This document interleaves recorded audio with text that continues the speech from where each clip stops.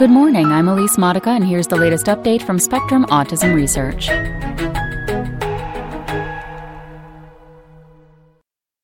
Remote diagnosis support could aid families during lockdown, by Michael Marshall. Cut off from clients by the coronavirus pandemic, clinicians are turning to video conferencing and other technologies to diagnose children with autism. Some clinicians say remote diagnoses are not as reliable as in-person diagnoses, but others argue that such services provide a valuable substitute until they can see children in person again.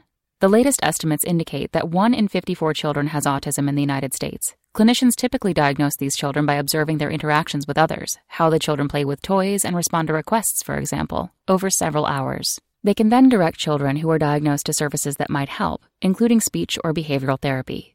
All of that is on hold during the pandemic.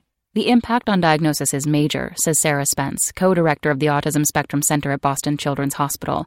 She and her colleagues in Massachusetts are organizing emergency measures to diagnose children remotely. The clinicians use remote video to observe the child at play and interacting with parents, much as they would do during an office visit. But a key challenge is persuading insurance companies and Medicaid, the U.S. government's health insurance scheme for low-income families, to accept the diagnoses. Rula Shwei, who heads pediatrics at UMass Memorial Children's Medical Center in Worcester, Massachusetts, has drafted a set of standardized guidelines to help convince insurers of the validity of such assessments. Telehealth trend. The push toward telehealth approaches for autism predates the pandemic, prompted in large part by the need to improve access to autism services. Families often wait more than a year for a diagnosis, particularly if they do not live near a city.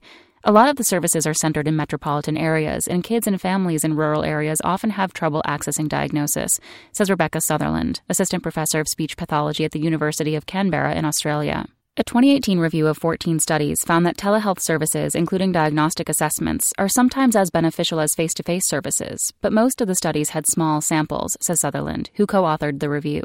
One system for remote diagnosis that was in use before the pandemic is the Naturalistic Observation Diagnostic Assessment, which relies on videos parents upload via a smartphone app to a secure website.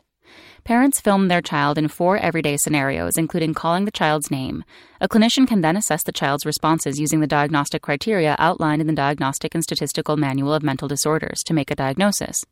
We came up with a system which was very simple, says Nazneen, a researcher at Google in Mountain View, California, who developed the assessment in 2015 as a graduate student. But the tool misses some children. In 2017, Nazneen and her colleagues compared it with in-person diagnoses for 51 families. The two methods agreed only 85% of the time. The assessment works best in children who have clear autism traits, Nazneen says. Other options. Other experts emphasize that there are limits to what can be achieved remotely. For example, it is not possible to remotely assess children using the Autism Diagnostic Observation Schedule, a gold standard diagnostic technique, notes Catherine Lord, professor of psychiatry at the University of California, Los Angeles, and the test's co-creator.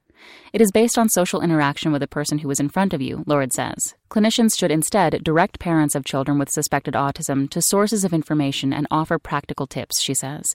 Just telling parents, "You're right, something is different about your child and you are not crazy," can be helpful, Lord says.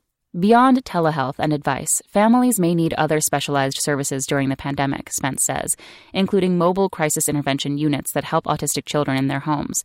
We've had several kids come into the hospital, she says, not because they were ill, but because the parents just couldn't handle them at home.